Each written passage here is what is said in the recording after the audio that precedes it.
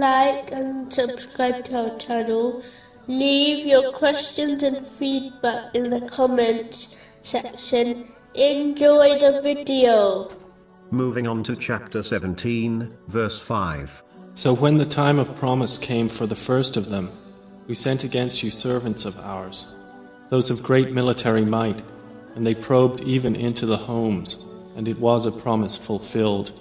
It is important to learn that no matter how much physical or social strength a person has, a day will certainly come when they face the consequences of their actions. In most cases, this occurs during their life, where the actions of a person leads them to trouble, such as prison, and eventually, they will face the consequences of their actions in the hereafter as well. Therefore, a Muslim should never believe, just because they have temporarily escaped being held for their actions, they should never be fooled into believing this will last. This applies to all people, not just leaders. A Muslim therefore should never mistreat others, such as their relatives. They should learn a lesson from the tyrannical leaders of history, who were greater in strength than them.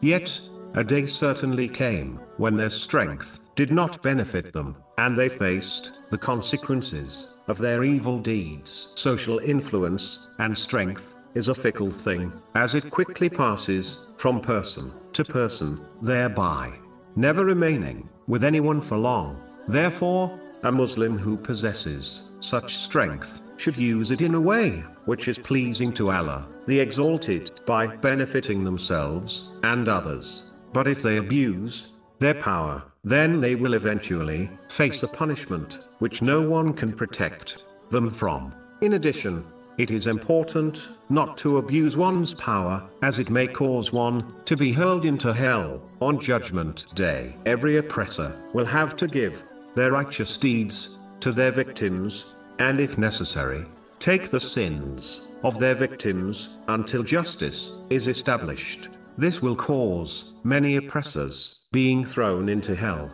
This has been confirmed in a narration found in Sahih Muslim, number 6579. A Muslim should never forget to hold themselves accountable for their deeds. Those who do will avoid disobeying Allah, the Exalted, and harming others. But those who do not judge themselves will continue harming others, heedlessly, not knowing that in actual fact, they are only harming themselves. But when they realize this, it will be too late for them to escape punishment.